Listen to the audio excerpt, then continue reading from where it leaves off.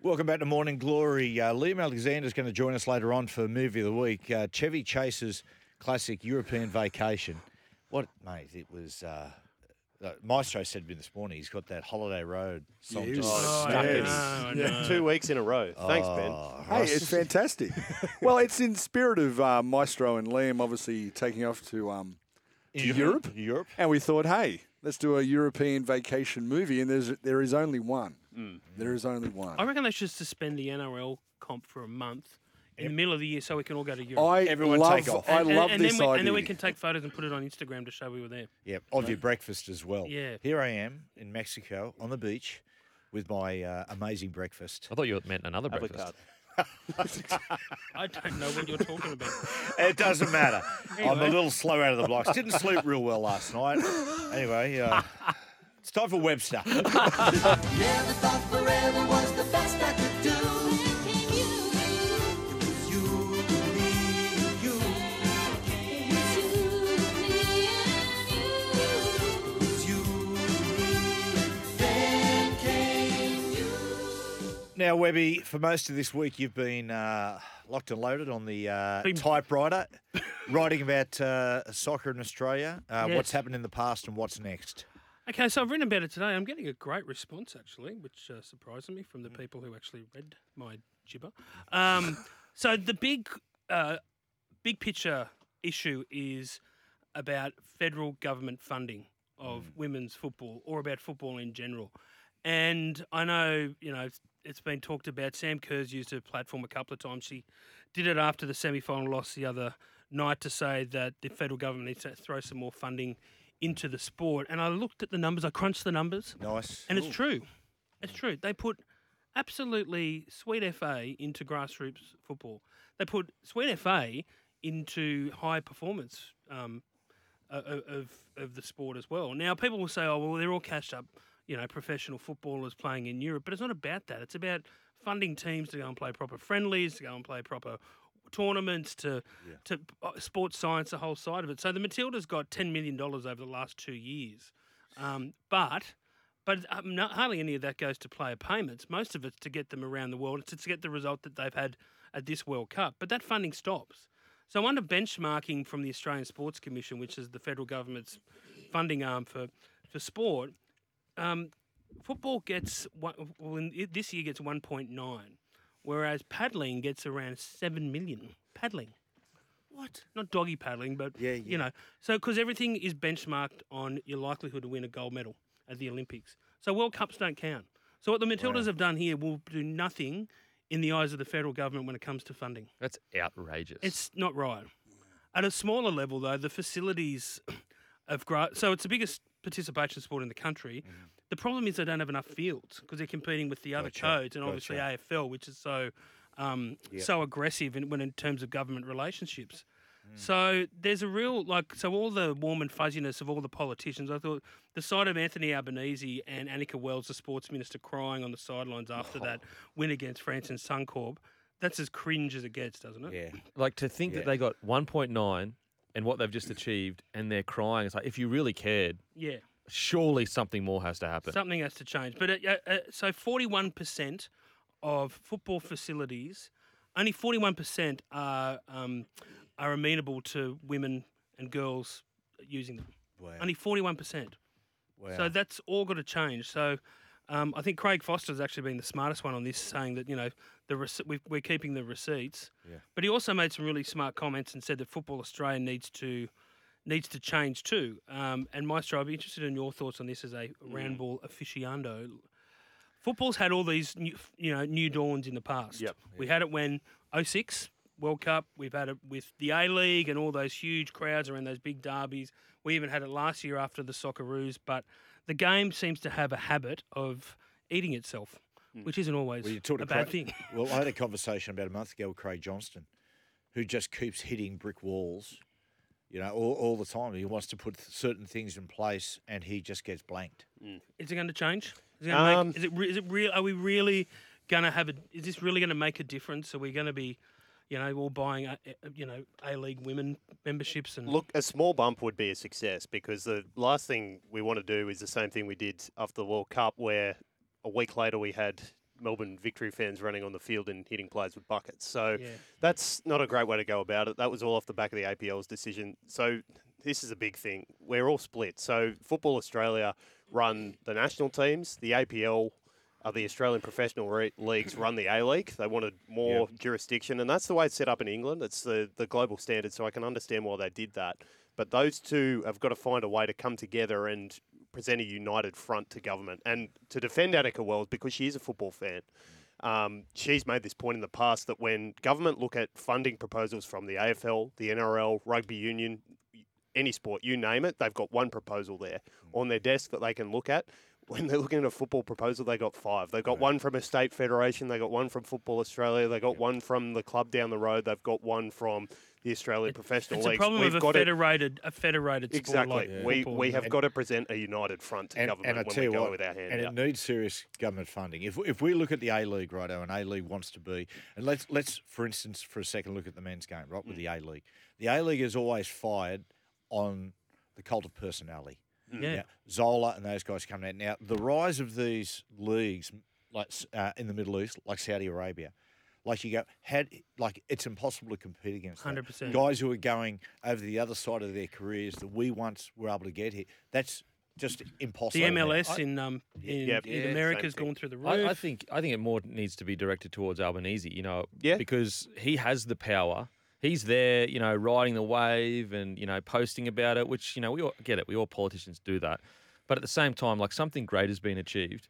Albanese was there, so it's on him to get it done, regardless of if we are not a united front or we're not a united... Like, he's intelligent enough to know that there are issues that need to be sorted. Why doesn't he take the first step forward to sort those issues? And that's what actually happened back in 2003 when the Howard government basically said the old Soccer Australia needs to be basically torn down and started again. He put Frank Lowy in charge. John O'Neill came on as his CEO, and they turned the whole game around. We qualified for the World Cup on the back of that. The A-League was set up after the dissolution of the NSL. So it has happened before. There's precedent there for him to do that. Did Frank go to... I couldn't work this out this week. Did Frank go to Howard or did Howard go to Frank? I think it was probably Frank going to Howard to start with. Because Frank Lowy, richest man in the country, stayed away from football for 20 years because of the politics. He just didn't want to get involved at all. He washed his hands of the sport. Yeah. So that shows you the level of frustration. I'll tell you one thing, you never see politics or self-interest in rugby league. You would never see it. Because if you want to talk about a unified, collaborative, cohesive sport, it's the greatest game of all. It certainly is. It's called a segue. I don't like to use words like segue. I like to find my own vernacular. So what we're going to do, we're going to place ourselves in the trolley and we're going to just shift over perfectly. West Tigers' 5-year plan has been torn up, thrown at the wind. Tim Sheens won't coach, won't have a role with the team in 2024. It's all Benji's. It's hard to Justin Pascoe and Lee have come out and said that that it was instigated by Tim Sheens, but there's no doubt about it, boys. From early in this season, bit by bit, power has been taken away from Tim Sheens. 100%. They're a hot mess. The old Tigers, aren't they? Oh man, they just don't stop. I mean, it's on the month. Something's going to happen. If you indeed go righto, Benji Marshall is going to be the guy that we're going to be able to sort of build our future on as a coach, then throwing him in next year, and I hope I'm wrong, right? Throwing Benji in next year, boy, oh boy. You talk about they're going to begin next season as favourites for the Wooden Spoon. There's a real lack of experience in the place. It couldn't be a tougher job.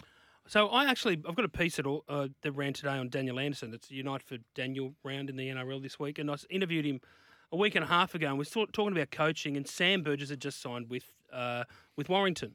I said, what do you think? And he said it's the best path for him to take because he's going to go over there, get experience, tough job. We talked about it on the show last week. Robbo, Madge have done it. Exactly. Yep. But no one does. But he did it himself. He did the Warriors and went to St. Helens and came back to Parramatta. But it's like that is the natural progression to get ahead in the game. Because you work double time over there. You're understaffed over there. But also, not even if you go to the UK, you need to do... Don't coaches need to do a big, long apprenticeship as an assistant, know every part of the job? And I know I'm not discounting Benji's ability or his knowledge or whether he's going to be a success without Sheens there from next year onwards. But I tell you what, it's a tough gig at a tough club when you haven't really done the hard yards to know everything about the trade. When all that stuff started middle of the year about names being thrown up for state of origin and all that sort of stuff, and I was one of them. But Wayne Bennett reached out and said to me, mate, I'll give you. I just said, look, Wayne, I said, look, I'm not going to do it. And he said, mate, my advice, if ever you're going to do it, he said, go get yourself a team. And he said, mate, I don't care if it's the local under-18 side, and you coach them by yourself, and you make your mistakes there, and you learn about coaching. You've got to be coach fit. Otherwise, you're in the box, and the shit's hitting the fan. Suddenly, you're throwing a hooker on the wing. I think that we're talking about Benji here. When does the music stop? When does the music stop for the higher ups of Tigers? When does the music stop? Chairs. Like here we are talking about Benji. Let's talk about the real issue, like the real. I love when Lee does it Hatcher-Pentelis stop? and Justin Pascoe. Yeah, they're like South Park characters. There needs. Lee Hatcher-Pentelis' fedora needs its own Instagram account. It really does. Kids are wearing them on the streets of Leichhardt. And they're wearing them on a jaunty angle too. That's the key. But there's going to be no success at that club until changes are made at the tippity top. You could bring Wayne Bennett in, and I reckon he'd still have problems with that Well, roster. they almost did. They almost did get Bennett, and he sort of angled. I think Wayne understood it wasn't the right move, and South is probably better. At the start of the year, they said it'll be a 2-year process before Benji takes over. They're getting the spoon. Just do that extra year. I know. Yeah. What could go worse? But what also says to me is when they got Sheens and Benji and Robbie back, and they got the band back together, that it was all cosmetic. It's like let's bring back some club legends, and we're going to look good. And if it doesn't work, I tell you what, it can be on them. Benji needs stability, and what he needs to be surrounded by really experienced guys, mentors. Not just X's and O's guys, right? And a lot of the young coaches make the mistake. They just hire a guy who are tactically minded. He needs a couple of people in and around him who understand what the pressure is, understand who's who in the zoo, as they say, and can alleviate the pressure off the players and Benji. But, experienced guys. Are there experienced guys around that would go into the Tigers system to be an assistant in that, as you said, zoo? Yeah. Would they, who are these guys? I just think we're talking about the wrong thing. Very good. Yeah. We're talking about the wrong right. thing. It is the tippity top. It's been there for the last 10 years. There's been no success. They've knifed every single coach that's been there. Like, when do we go? Hang on a sec. What is going on? And you're right. Imagine Benji, and you're sitting there saying, okay, so they sacked Madge, bring this coaching team here. Here's what the plan is. But then they react to that, and Sheensy's gone. Now, what happens in the middle of the year next year? And hopefully it doesn't happen. But Benji, Tigers are worse. And we've seen that with the Bulldogs. Is it just a change doesn't happen? It continues to slide. What happens then? Like, what do they do then? If they're looking for cosmetic changes, what do they do? I don't know. And also, there's not many coaches out there that haven't sacked. But what I don't understand is like, okay, let's say Tim Sheens was the worst coach in history. Let's just assume that's what's happened, even though I disagree with that. It is still their plan that has failed. Yes. It is still their 5-year plan that has failed. I don't get it. I reckon I've had this argument on the Footy Show panel that on a Sunday probably 5 times in the last year. Is like, I keep saying, but they're not responsible for football. It's the chair and the chief executive of the club. They run the club. They're great commercially, good as gold. Yeah. They've got a big centre of excellence with the barber, good as gold. But your prime focus, prime focus as a football club is to win football matches. It's craziness. On the Spinal Tap's version of rugby league, Tales of Tiger Town. Do you remember when they went, righto, it's an exciting day, we're going to take the families and everyone to go see the Centre of Excellence. And it was literally a building site. I remember they cut into Ronnie Palmer. And you can see Ronnie Palmer and go, Jesus Christ. But I tell you what, their haircuts are unbelievable. Awesome. We'll take a break. We're going to talk about the Cowboy Sharks next.